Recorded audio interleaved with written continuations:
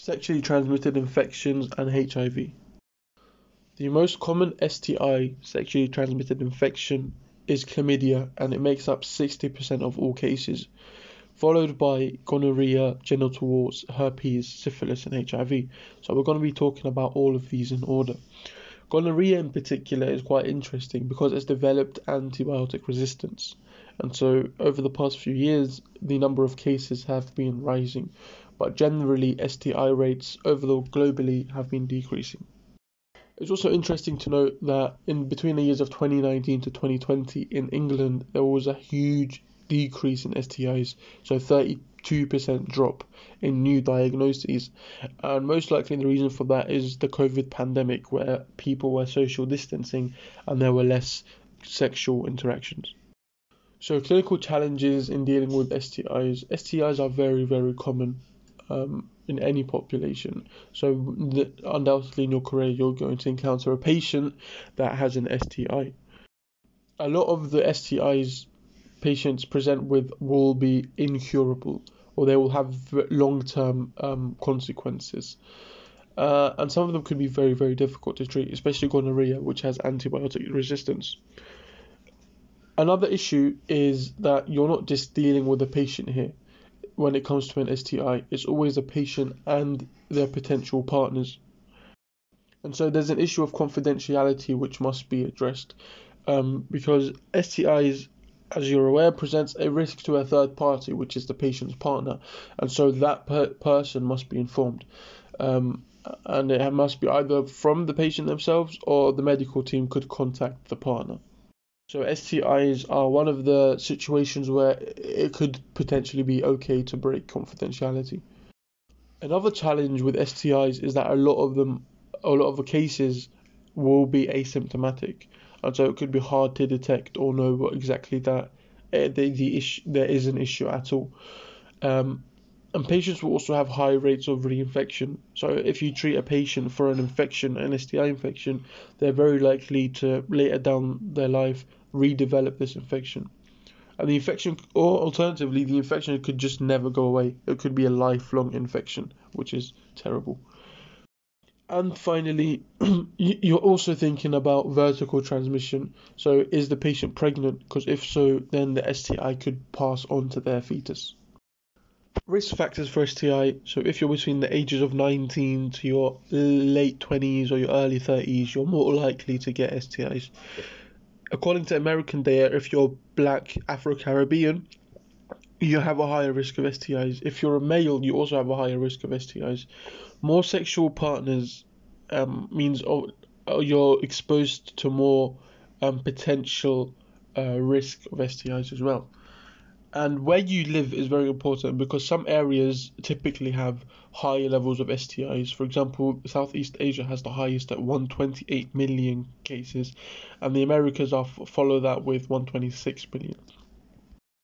And lastly, whether or not you use a condom. Condoms or protection in general can help protect against STIs, but sometimes it isn't enough, but it definitely does help. So no condom means higher risk. Okay, so now let's talk about chlamydia, or its scientific name, Chlamydia trachomatis. So chlamydia is what we call an obligate intracellular pathogen. Obligate means it needs oxygen to survive, and intracellular means it invades host cells.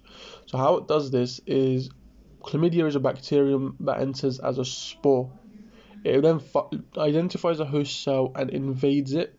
Once inside, it will undergo duplication, replication, and it becomes what we call a reticulate. So this reticulate transforms to elementary bodies when it duplicates, and then at some point you will get many reticulates in one elementary body within the host cell, and these can actually be observed through a histological test called a pap smear or a cervical smear, and you would see sort of like a glass-shaped bubble within the cells. And those would be the elementary bodies. So once the elementary bodies get big enough, they burst the cell, killing the host and spreading to nearby cells where they repeat the process. Now the big issue with chlamydia is half of male patients will be asymptomatic, and 2/3 of female patients will also be asymptomatic. So it's very likely that a patient will have chlamydia and just not know it. In males, it could cause some symptoms that we would expect could be inflammation of the urethra, so that's urethritis, epididymitis, or prostatitis, so inflammation of the epididymis and the prostate.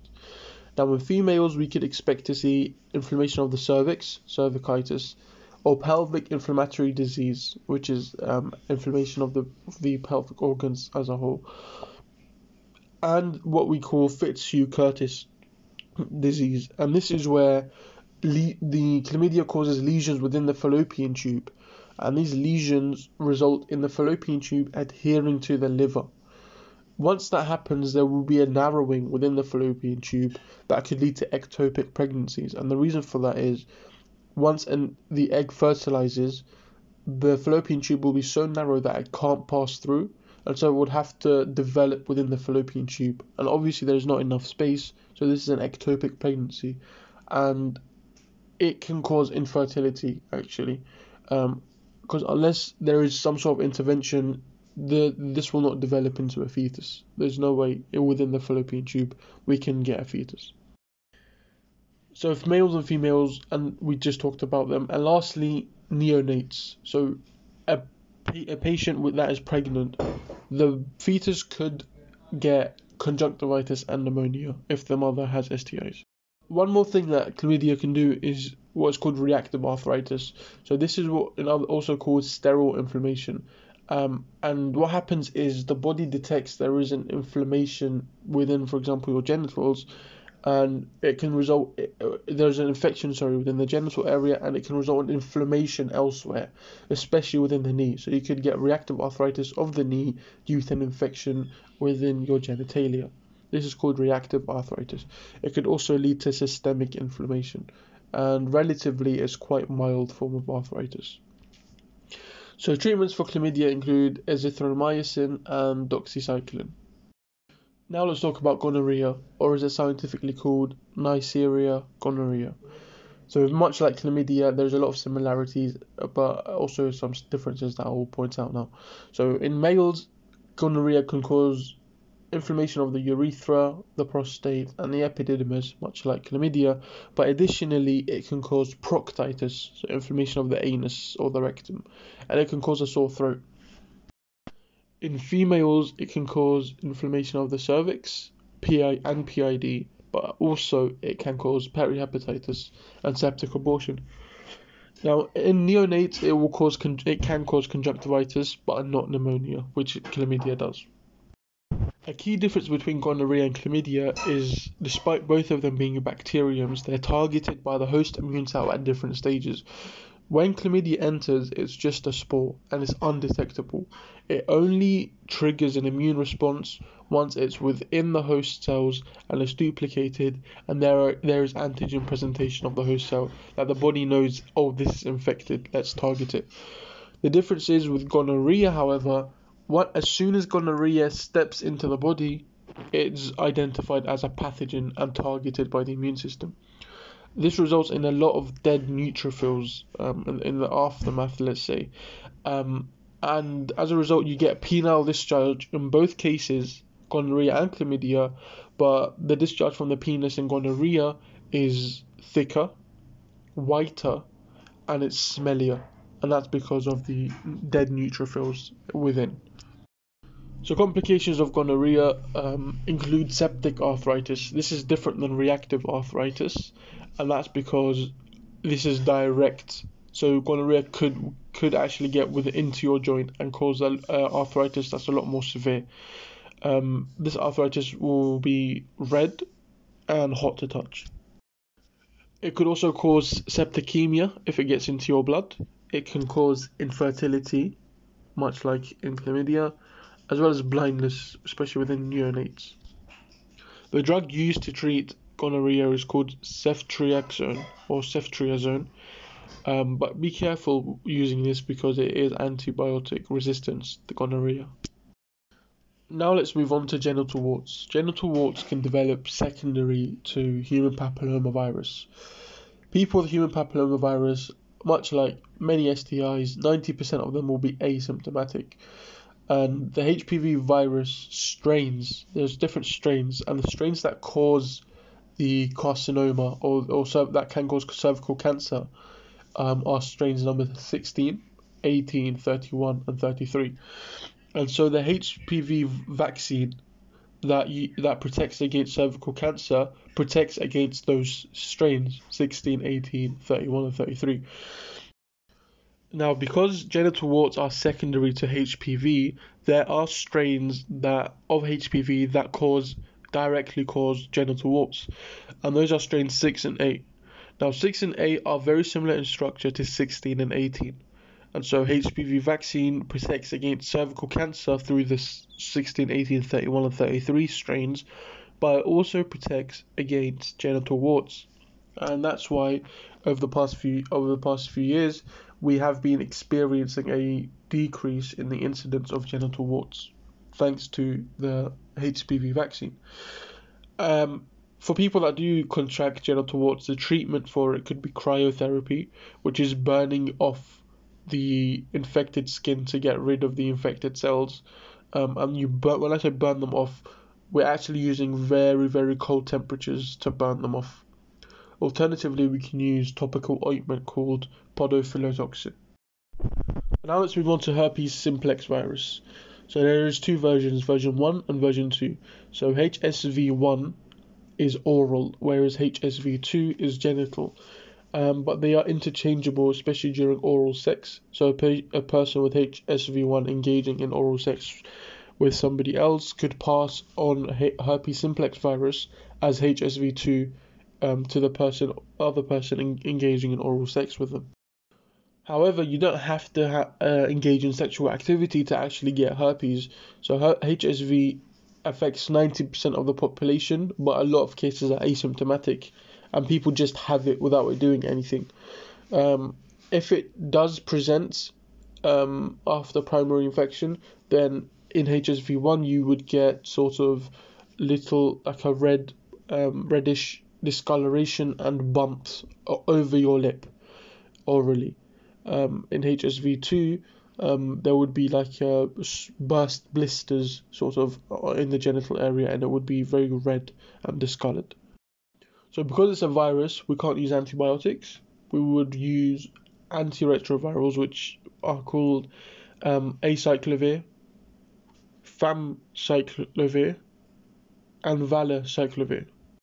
And now let's move on to syphilis. Syphilis is caused by the bacterium Treponema pallidum.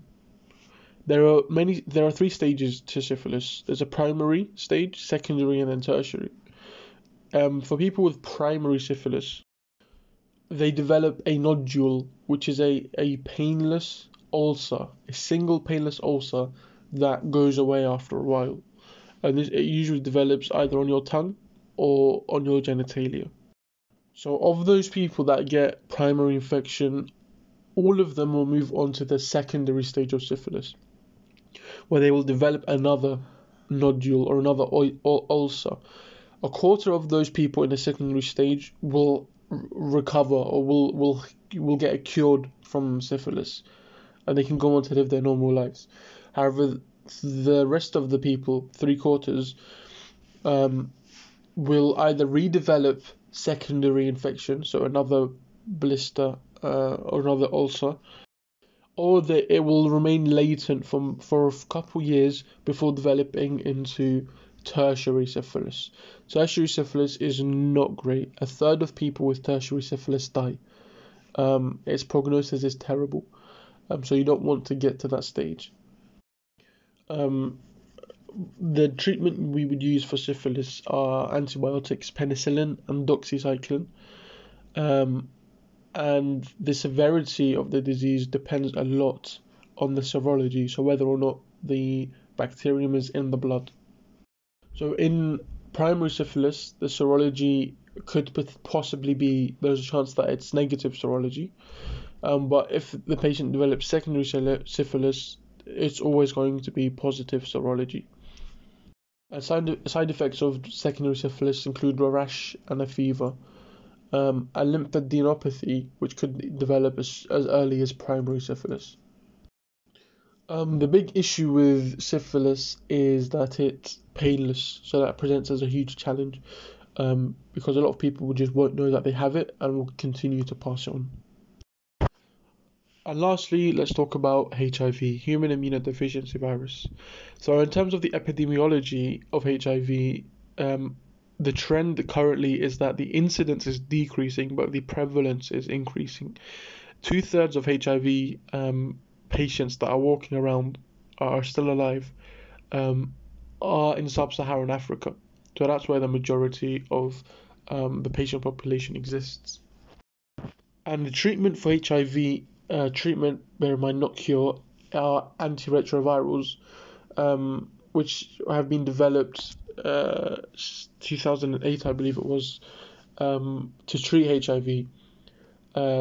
These could be either as oral medications that are taken daily, or they could be injections, like 2 injections per month. Antiretrovirals help in symptom management, but they also help in prophylaxis. So they're very, very important, especially in the sub-Saharan African area. However, when they were first developed, they were under the brand name Truvada, and they were very expensive. However, generic options were shortly afterwards developed, and those were a lot more attainable for the sub-Saharan African population.